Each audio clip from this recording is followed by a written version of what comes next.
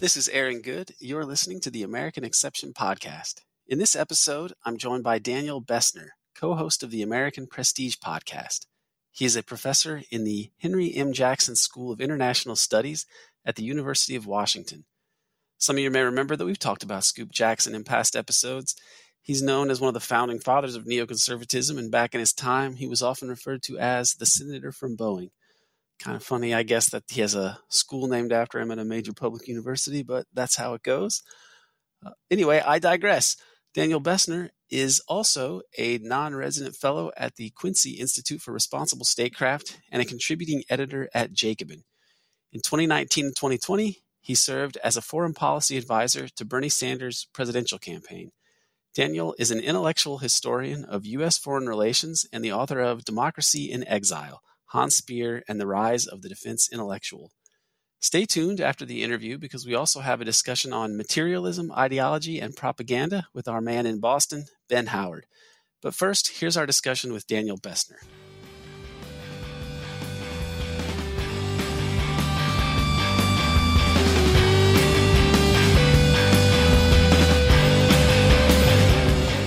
Daniel Bessner, it's good to be here with you today. How you doing? Hey, Aaron, I'm good, man. I've just had a great week on Twitter, so just riding high. Awesome. So, yeah, let's talk about Twitter because Twitter is a place where something pops in your head and you can quickly post it and see the response. And you posted a tweet which raised some eyebrows, including mine, I guess. And I'll read it here. It was, "My one message to the world, propaganda very rarely works. People are not that stupid. And if it works, it's usually a function of material reasons." So I think that I personally would attribute a lot of our political problems to the catastrophic success of propaganda. And so I would say that it is effective, but why do you think that it doesn't really work that often? So I think we should probably start, we're both PhDs. Let's start with defining our categories. So there's political communication in every society at all moments in history. And political communication is necessarily informed by ideology, the way one understands the world, the way one frames the world, the way one basically structures the miasma of human experiences and information that come into their mind. And I think political communication is always informed by ideology. And so then the question becomes is when does political communication transform into this thing that we call propaganda? So what I think is that on the contemporary American left, which is the one with which I'm most familiar, and with is the one that I think, the leftists who mostly got mad were based in the United States, maybe not totally, but it seemed to be quite a bit. Is that propaganda has, by 2022, come to be understood as defining any form of political communication that contains ideological content, which I would say is all forms of political communication. Now, why do I think that is?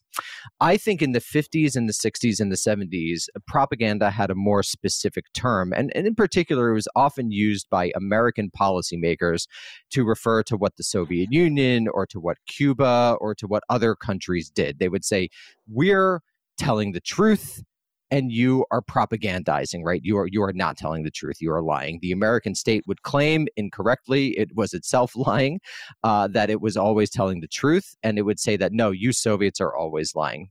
I think what happened in the 1980s is that in a reaction to this use of propaganda, left-wing anti-imperialist critics basically reacted by saying, no, you U.S. decision makers, you are the ones who are actually doing propaganda. You're saying other people are doing it, and you're claiming that you're abiding by what was called, for much of the 20th century, the strategy of truth. But in actuality, you yourself are telling lies. And you could see it in the various operations of all political communication in society. So I think in the last, 30, 35 plus years, propaganda has commonsensically become known on the left as to refer to all types of political communication that contain ideological content. So why do I actually think it's important, and why do I not just think this is a debate about tenses? I think there is also, and Aaron, I think this sort of strikes directly at what you're interested in. So this is the one that you should really pay attention to. I think that there's this false belief on the American left that the exposure of nefarious doings or the exposure of particular conspiracies in the past will actually engender political change. Essentially, the exposure of all political communication as quote unquote propaganda, many on the left believe, will somehow impel change. I think, ironically, this is actually a liberal understanding of political communication, something akin to what Habermas proposed. And I define Habermas as a liberal, essentially arguing that rational exchange, the exposure of ideas, is a meaningful way to change politics. And therefore, getting the sunglasses off everyone's face, pulling the wool out from their eyes by exposing everything of propaganda, I think people believe will engender political change. So I actually think it's a harder problem to identify political communication as not necessarily being quote unquote propaganda, but as being ideologically informed content that is actually much more difficult to overcome than propaganda that just, lies to you or tells you fixed or messes facts around or, screws with what you're saying. So that's my basic why I think it's actually important to distinguish between propaganda and political communication that is ideological. Because I think if we don't, we will misunderstand the nature of political change, and we actually misunderstand the nature of political communication in a society. So that's basically the whole argument. And then, so it might not be worth it to argue over like, this is propaganda, that's not propaganda, but that's sort of like the holistic claim behind that tweet. Okay. So I guess I would start with a different chronology of the term propaganda and where it came to have its connotation, which it definitely is one of those terms that has a connotation that's different than the definition that academics would ascribe to it. So propaganda definition, like the term actually comes from the 1500s or so. That the church had an institution that decided to go out and spread the word, spread the faith around, and they had the term propaganda in it in this actual part of the church. And the idea for them, they were not engaged in a nefarious purpose, and they weren't there to mislead people. They were there to spread the truth for the uplifting of humanity and the saving of souls and so on. And in the 20th century, so it has it starts because people are in the West, in the U.S. especially, are kind of anti-Catholic. The term propaganda itself in the 1800s has either a neutral meaning or a slightly Roman Catholic, meaning that is imbued with the prejudices that they had against the Catholic Church. Some which were grounded by the actions of the Catholic Church, which were not always so great. But it's not really until the 20th century that it has a very negative meaning, especially after World War I, World War II. Also, the Nazis, they gave it a bad name, but also World War I. You had this massive propaganda campaign, and all throughout the 1920s. Yeah, the Creel Committee, which is the first, the CPI, which is the first American official organization of propaganda, I believe.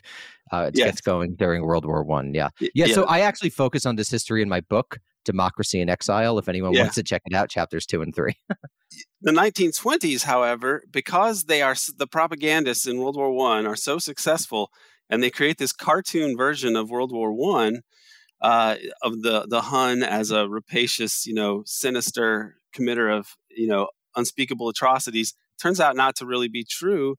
And so all throughout the 20s, there's a lot more anti-war sentiment, and it comes to be recognized that they were the dupes of propagandists on behalf of J.P. Morgan, et cetera, et cetera.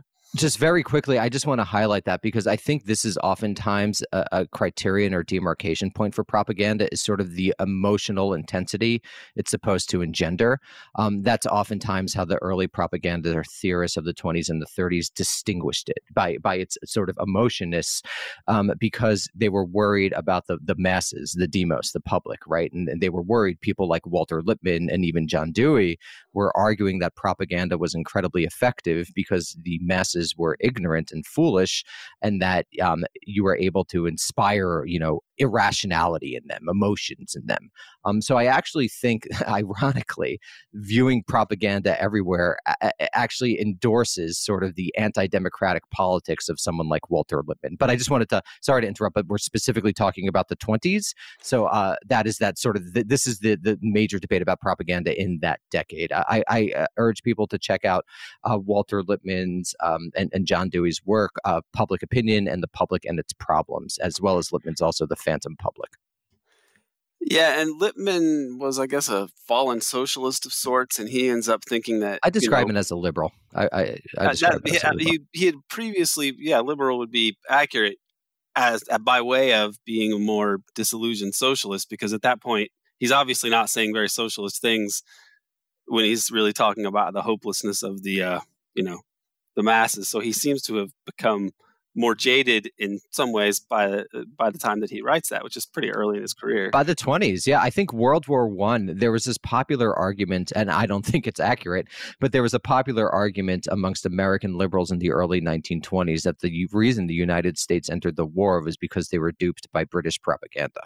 And I actually think that kind of ignores the material interests that engendered the war. But so I think these are complicated issues. But yeah, very early it became disillusioned. And the merchants of war, argument, and you saw lots of references to this, that the weapons makers made enormous amounts of money, and that J.P. Morgan, House of Morgan, was connected, very friendly to the British, and they stood to lose a lot of money if the U.S. did not enter in the war. And in 1917, the Germans defeat the Russians, and it looks like it could be a stalemate. And in that case, how's J.P. Morgan going to get paid?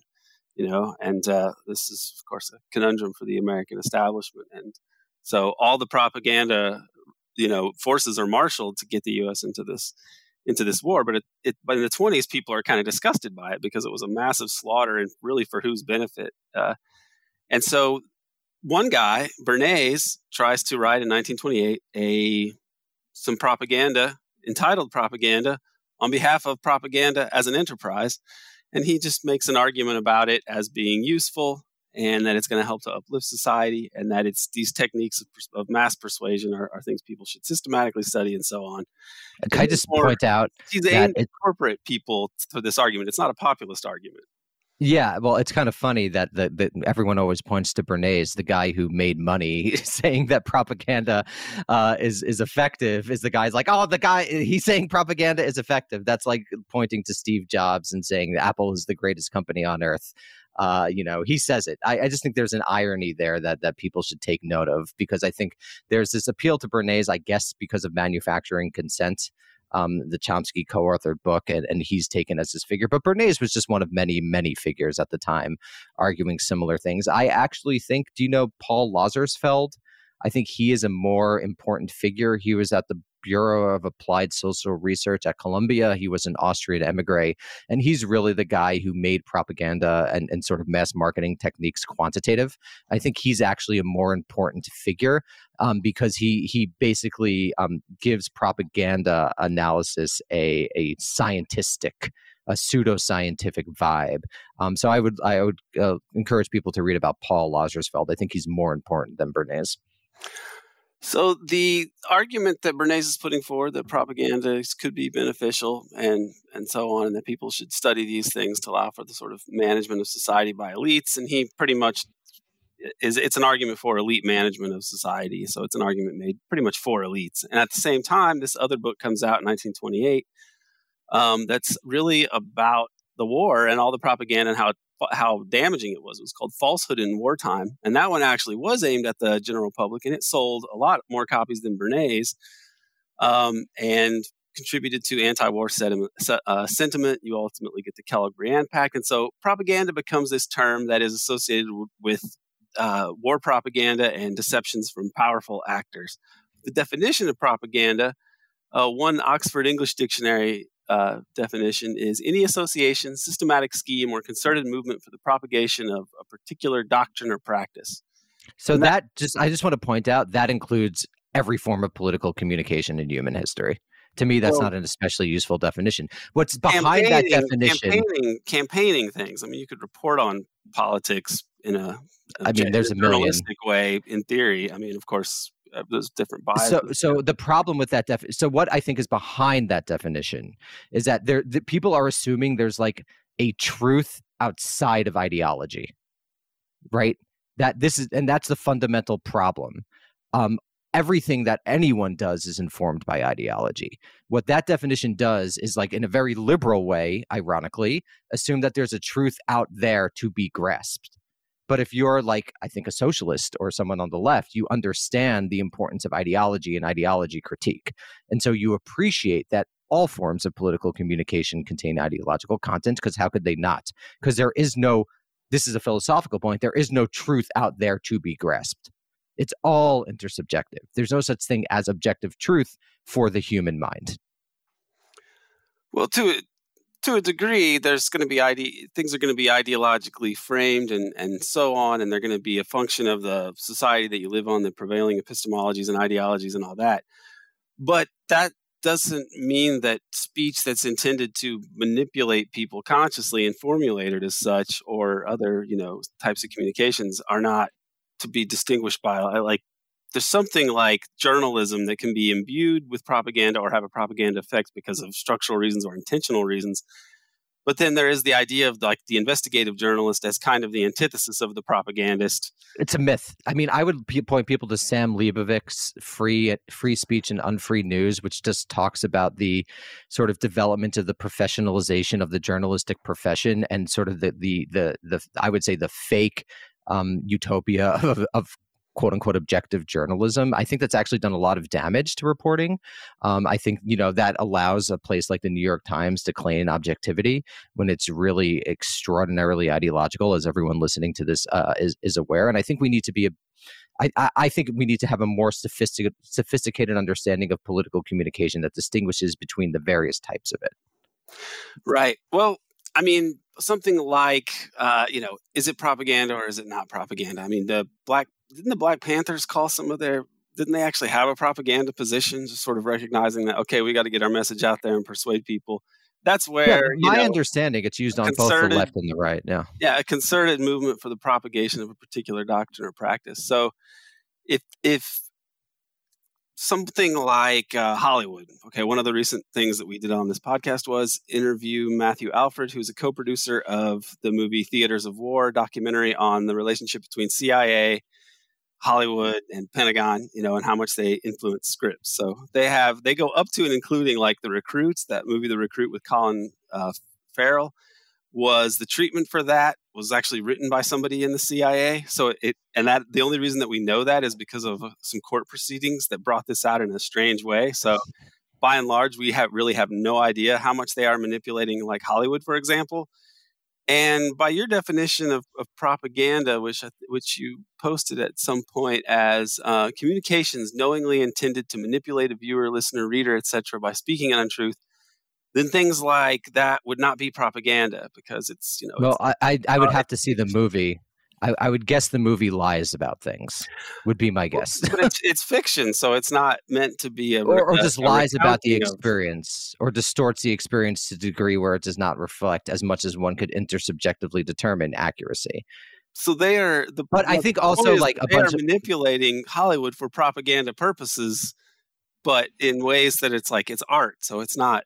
Well, they're manipulating to spread an ideological message. So two things. I haven't seen the movie, so I can't comment on it. My guess is that it does significantly exaggerate or lie about what the CIA actually is or does.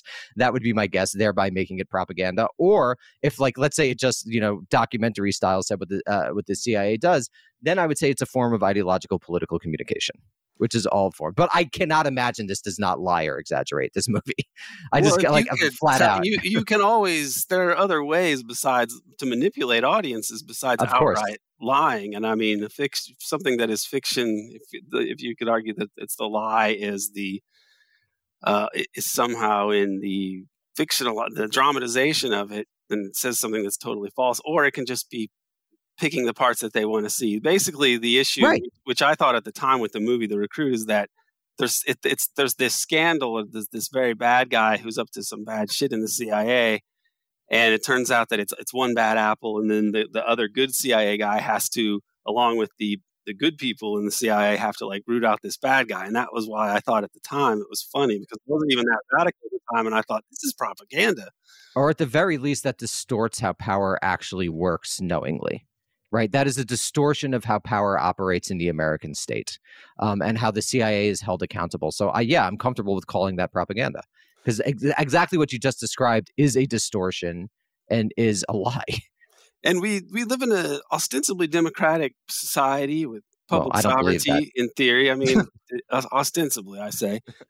And we have to figure out why we have a really minority rule in this country, a tiny economic elite that is able to befuddle the population. And you think that's propaganda? I think it is the cumulative effect of massive amounts of propaganda. I think that's totally wrong. There's a supposedly left party in America that's the Democrats. And people believe that they are like a lot of, a good portion of the population actually believes that they are on something that is the political left. And this is this is the product of a lot of massive propaganda, because you have two parties controlled by a tiny economic elite that will go so far as to scuttle their most popular candidate for actually representing the voting base in his policies. And so this is for one example of the achievements of the propaganda system in the United States. So I would say two things. I would say you are right in terms of identifying propaganda as a cause of people associating the Democratic Party with something that's called the political left. I think if people were aware of the tradition, it doesn't quite make sense for the Democratic Party to be understood that way. Nevertheless, I think this is where you go wrong. I don't think that is the primary cause of the depoliticization of the demos. I think the primary cause of the depoliticization of the demos is just the structure of the American state and where power is actually located. And the problem is, by saying it's cause of propaganda, it's caused by propaganda. The solution then is get rid of the propaganda and the people will have power. Or the people will even be motivated to change things. And I just don't think that's right. I think it actually makes the problem easier to solve than it actually is. I think the problem is twofold. One, like I just said, it's the structures of the state where decision-making is by design cordoned off from not only the public, but from, in many ways, Congress as well. And two, ideology, the framing political communications of society, what's understood as normal, what the people's assumptions about human nature, people's assumptions about how politics works, is a major reason. Now, propaganda, I would say, plays a tertiary role in maintaining that sort of hegemonic consensus and maintaining the American state. But I would say it relies more on what you're implying: economic power, military power, the use of coercion, the use of force, the use of ideology. And I actually think the irony here, and I'm repeating this, but it's so crucial, is that by claiming that it's caused by propaganda, you're embracing a liberal position. Not you. One is embracing a liberal position that claims, against all historical evidence, that rational exchange of ideas between equals, which don't actually exist, is the cause of political transformation. And I think that is a fundamental misconception about how power works in the United States. Well, I wouldn't put it as propaganda being the cause. It's more symptomatic of the material imbalances in the system, such that one side can issue enormous amounts of propaganda, or various. It's really one side, but it appears to be multi-sided, but really putting out different flavors of propaganda for people to choose, whether it's like Russiagate or QAnon or whatever. I mean, these are massive propaganda campaigns. Russiagate is a propaganda campaign. I think that is a propaganda campaign. But the question is, why did people want to believe it? That's a perfect example. So why did people want to believe? Well, which people? And why did Hillary and the DNC paymasters want to believe it versus why did the broad swath of Democratic Party, right? Yeah. Like, I think because they didn't want to accept that their ideology had engendered what they considered to be the total failure of Donald Trump. So they looked for an exit, and it was provided in, I agree, a propaganda campaign about Russia. But again, I think that the impulse there, the reason that people wanted to buy it, was not because of necessarily Russia, but because of their search to avoid responsibility for what they considered to be the existential threat of Donald Trump. right? It was the material cause of Trump's election. And it was their, frankly, their own psychic unwillingness to admit to their absolute catastrophic failures, their decades of failures that engendered the belief in the Russian propaganda campaign. So the Russian propaganda campaign in this model is a superstructure that is reflective of this base that I just spoke about. Well, the public was the Democratic partisans were bombarded with so much of this that to not believe it would have involved them suddenly really taking on a kind of pretty anti-imperialist leftist cast of mind, which they obviously didn't have. They deployed a lot of resources on this, and for the Democratic people, the Democratic Party people to have disregarded it, they would have had to come to the point of view where I am at, which is okay, I need to learn, I need to watch the news to see what the lies are. How are the intelligence agencies manipulating the discourse today, which is exactly what Russiagate really was. It was intelligence, in this case, it wasn't even the intelligence communities as a whole. You find out later it's a handpicked group of a small number of agencies that came up with all this bullshit. And so it ends up being, corresponds kind of to a cabal in some level, although we've never really had it fully fleshed out what happened. And that they come up with this story, and then the mass media, being totally unscrupulous, just amplifies this message completely. And the Democratic base is not ready for that kind of critique, so they were suckers for it, whether they wanted to believe it or not. They weren't ready to not believe it. I think you're putting too much power in the story and not enough power in what actually motivated the belief. I think if we're focusing on critique and if we're serious about changing things, then focusing too much on the story, I think, misses the forest for the trees, because the forest is disillusionment and self-hate, I think, in a lot of cases, and anxiety about what they thought was some sort of utopia with Barack Obama being replaced by Donald Trump. And so something was going to fill that psychic void. That void that comes from inside. Without Russiagate, what could it have? Which is the reason why I think you get Russiagate. But if you don't have Russiagate, then how is it going to be understood by these people that they lost? I think it could have been channeled in a variety of different ways. I haven't studied it, but I bet if you it'd be interesting to go back to the first 3 months after Trump was elected and see the various stories that were being propagated in order to explain his victory. So there was the famous white working class one, right? That one got a bunch of play in the first 6 months. But soon thereafter, I think it was easier to actually blame a foreign actor like Russia, which I agree was in this propaganda campaign. I mean, that was absolutely a lie about the sort of gigantic effects it had on the electoral outcome. It just didn't, And so, yeah, that I think is a propaganda campaign. But I think it's wrong to say that the reason people embrace that because the story was so compelling about Russia or because it was propaganda. I don't think that it was compelling, that it was overwhelming force, that it was applied to them. When you stop to think about it, it didn't really make a whole lot of sense. But if you weren't red pilled on the actual, the way the mass media functions and the intelligence agencies function, I say red pilled to some healthy degree, then you were kind of game for that. What I would put forward is, without Russiagate, it calls into question the entire Democratic Party as it's currently constituted, and that's the problem, and that is the issue, that they had to save the corporate. Why would the intelligence community save the ostensibly left-wing party? But it's because it's essentially a one-party state as long as the Democrats are totally corporate controlled. But this was so humiliating that they had such low turnout, etc., with this against Trump, that Hillary was so unpopular, but they moved heaven and earth to nominate her and disregard the more popular candidate, that you've got to save the corporate party. And so the way to do that is to distract away and blame it on some external actor, and then you get this whole saga that also has the luxury of precluding détente with Russia, which a lot of the establishment is for.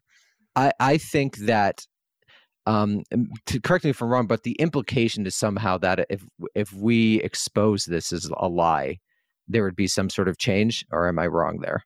I don't really know, but I will say it's interesting that it still hasn't been acknowledged by the press.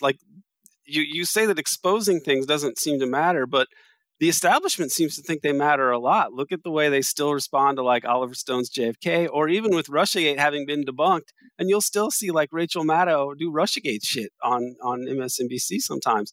It's well, at least her ratings are declining. I think the power of it. I think it's a desperate move by the left liberal media. I think that's right. I wouldn't even call them there is no left liberal media except maybe Democracy Now!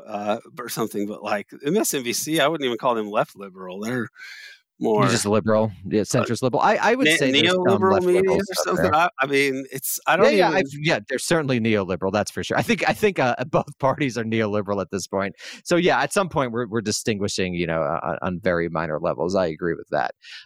But I think that's mostly about a desperate move by whatever you want to call it, the liberal media, the mainstream liberal media, to gin up anxiety amongst an ever older base of viewers who are, actually stopping to watch. It'd be interesting. I wonder if Russiagate in the long term actually did damage to someone like Maddow, because it was so obviously not the major cause of Trump's victory that people might have actually stopped watching her. Because my understanding, last time I checked, I think it was a few months ago, their ratings are significantly down. Which I think actually suggests what I was saying was true, is that these propaganda campaigns may be powerful for a time because they fulfill some sort of psychic or material need, but they're very hard to keep up over time. And usually they switch to something else in order to defend the sort of material interests we're talking about.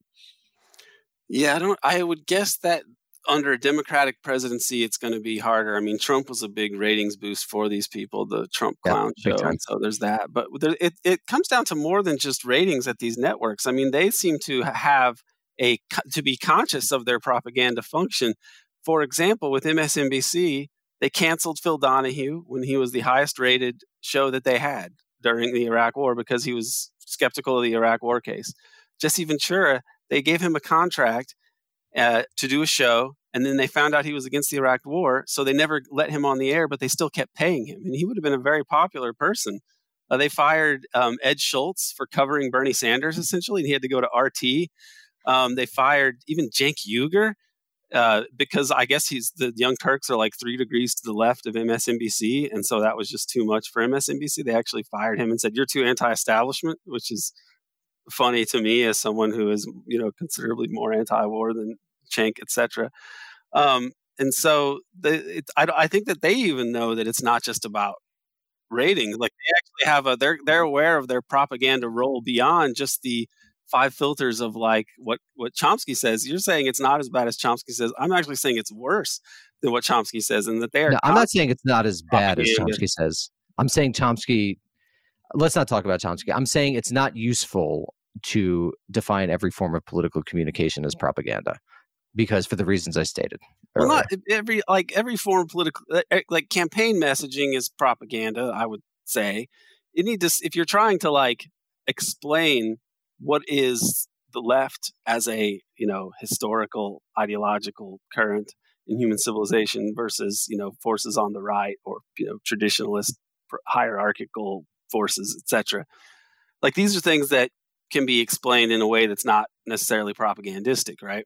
I mean, the perfect unbiased thing is, of course, impossible. But there's an ideal of journalism and explaining things, even if you're going to adhere to some imperfect thing, that's not the same as like consciously formulating things to deliver, to have a set of consciousness. That's the criterion then, consciousness.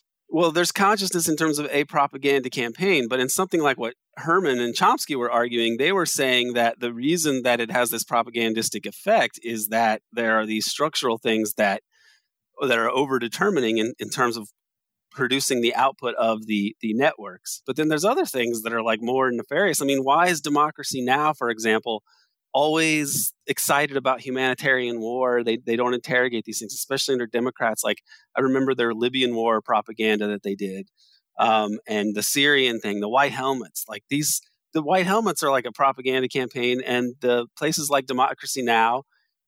Eat that up. And so the more mainstream sites, they're not anti-war to begin with, and you're supposedly anti-war prestige media, if you want to call it that. I mean, they actually can hire people, right? Democracy Now! And then why are they flacking for war? Why are they having these ghouls on there like Philip Roth of Human Rights Watch?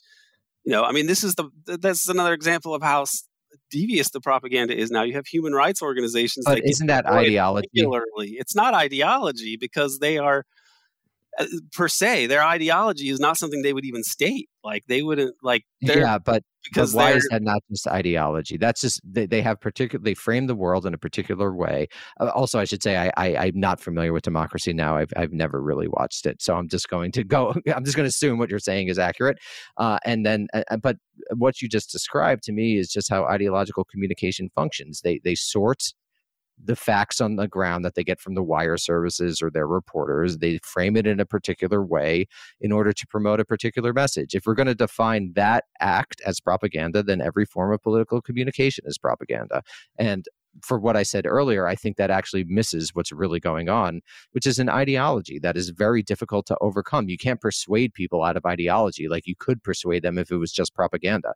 Ideology is much, much more difficult to overcome than a particular form of political communication that's distorting the truth, however defined. But in the Democracy Now case and the Nation on some issues too, like they have their ideology that would be their ostensible ideology is not what gets put out on important issues. So, for example, 1991, The Nation publishes an editorial saying that the accusations of CIA involvement in the cocaine trade are baseless. It's and it's hard you can't really explain that away with reference to the Nation's ostensible ideology. Or why do they have these? I think if we're gonna, to understand that moment, that editorial. It was an editorial like by the Nation editorial board. I believe like so. They posted it, and it was Peter Dale Scott's explanation to me recently, because he was involved in the Kerry Committee doing actual investigations with the Senate on that particular issue of the Contras and the drug traffic, was that Victor Navasky essentially forced the editorial board to accept this piece in 1991 that denied that the CIA had any involvement, and that it was just sort of crazy. So there's some story behind that. Okay, so there's some power and interest playing there.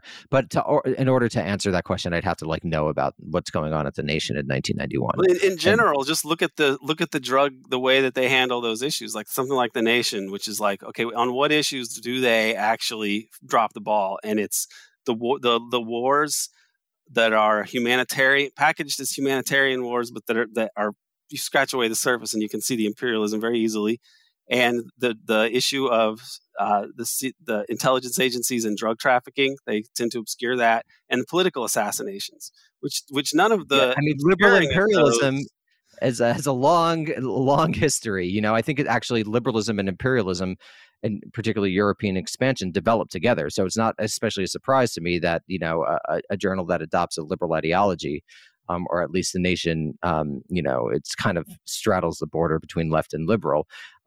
It's not a surprise to me that they would, make arguments that liberals have been making since, Benjamin Constant, or really, he wasn't actually that bad, but someone like John Stuart Mill or Alexis de Tocqueville were making in the middle of the 19th century. That is just ideology. Belief about what liberalism can do, what governments are capable of, the importance of liberalism as a universalistic project. That's profoundly ideological to me. The only reason I know this, I'm writing a big piece on Cold War liberalism, so I'm doing all the history of liberalism things, and it's from the beginning. This liberal imperialism from the very beginning, maybe second generation. So I would say that this ideology of, again, whatever their ideology is that they would aspire to or espouse, they're supposed to be the ones digging up, the dirt. They would be saying, "Oh yes, we support muckraking and so on." Okay, sure. But did they support Gary Webb when he was doing his work? No, they didn't. And why? There's hypocrisy everywhere. An ideological screed on anything. He wasn't arguing it from a Marxist position. He actually went and talked to people that were in drug trafficking cartels. He talked to people even had people in the CIA that had been involved there, approached him, some anonymously and so on. And he was just a straight up journalist, investigative journalist. And so why did the Nation have people like David Korn come out? And that's the other thing that I would get at is people like David Korn, Michael Isikoff, Joseph Alsop, Katharine Graham, these journalists that have connections to the intelligence world and the national security state. I mean, Katharine Graham's husband, Phil Graham, his best friend was Frank Wisner, the original Dirty Tricks guy.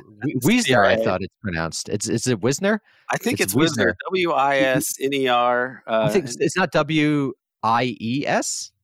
No, I'm pretty sure it's just WI. I think. I think you're right. I was totally wrong. You're totally right. Yeah. And they were best friends. I don't know why I got that wrong. LBJ said Katharine Graham is worth like 2 divisions, right? Talking about Vietnam. The publisher of the Post, and she's supposed to be this crusader, right? Which is a joke under Watergate.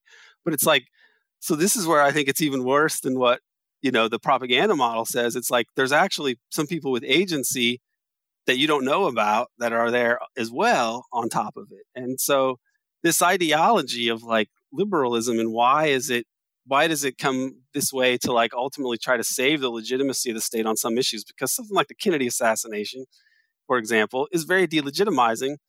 And it's notable that none of the major media outlets that have been around a long time have been very good on that, even though the public itself, like 1976, support for the Warren Commission goes to 8%, for example. So why is it across the political spectrum of the even left-wing media, they're so bad on that issue? Like The Nation publishes Max Holland, who got an award on the JFK thing, who got an award from the CIA for being like a great writer. So I think this might be a big difference. I think you might think that the state is doing that because they're afraid of the public. And I think the state is doing that because they don't have to worry about the public. I think because power doesn't actually emanate from the public will in any way, shape, or form, particularly in the time you're talking about in the mid-1970s, which is after the establishment of the all-volunteer force. And then elites began to realize it didn't actually need many people to fight America's wars. So I think the story of the last 70 years is actually in the making the public increasingly weak and attenuating any role it had in shaping government policy. Well, on purpose. Yeah, on purpose. I write about that in my book. And stupefying them as well. I mean, this is the general public is very unaware of the way things work. And in terms of stupefaction, I don't mean stupid like IQ-wise. I know you don't mean that. Misinformed and disinformed. Yeah. Narcotizing, you mean, basically, narcotizing. I think that mesmerizing, there's a whole lot of ways you could say it. Yeah, I think that's mostly due to like cheap calories and less due to political communication. Because ultimately, I'm a materialist. Like, I think material just flat out matters more causally in history than ideas. But basically, one of the things that you can do with the material, I mean, this is the base superstructure, whatever, is if you have the materials, you're going to be determining the cultural, the organs of cultural transmission and so on, and information, the way information is distributed. I mean, this is why you political scientists, you've read that Theta Scotch poll. You don't typically have revolutions in places, even when things suck really bad, because unless they have state failure due to international conflict and so on, because the powers that be can always come up with ways to inform the public about the worldview that they want them to have. And so this is a major problem. And we like to think liberalism supposedly thinks that there's this like free press and these liberal institutions that are interested in Enlightenment values and the truth, getting at the truth and the search for the truth and the rational debate, but it doesn't end up happening that way. And for material reasons, the ideas that circulate are those that are agreeable or at least non-threatening to the status quo. And propaganda is a consequence of that, and it also buttresses it. I mean, the level of political communication and the character of it is, key there. Yeah. I don't deny that happens sometimes. I think it's just more. What I'm trying to stress, I think, is that if we want to think strategically, I do notice on our side, broadly speaking, an obsession with propaganda and conspiracy, and I think that is, not totally not useful. But I think we have to admit that we haven't done that well on the left. And I think we need to be thinking about where power lies and how to affect power, and whether, somehow transforming American ideology, how that would actually come about. And I don't think it would necessarily come about through the revelation of truth. I don't think that is accurate. Yeah, I don't think in and of itself it would be able to transform things because, well, I mean, but and again, I do think that there's an amount of, when it comes down to it, there is a clandestine apparatus of the state, and so if the standard generic methods of control don't work, then they'll kill someone. Malcolm X was not somebody who was extremely sanguine about life in America, famously, and he said towards the after visiting Mecca and kind of having a racial epiphany about the equality of people, he kind of dropped the white devil shtick from his repertoire. He said, America maybe is the first country where there actually could be a peaceful revolution. He had that idea. And of course, he gets assassinated for his troubles, likely with collusion from state elements. So there is that part of it. But people have thought that. Now, I tend to think that, having read Skocpol and looked at the long view of history, that a peaceful transformation through the revelation of truth is not maybe likely itself just to do anything, but in conjunction with a obvious decline of legitimacy based on real world material things, like the fall of the U.S. empire, which seems inexorable. It seems like we go from one debacle to the next. The Afghanistan thing, we finally threw in the towel, although who knows what kind of mischief will perpetrate there. You had this Kazakhstan. Quite a bit, I would imagine.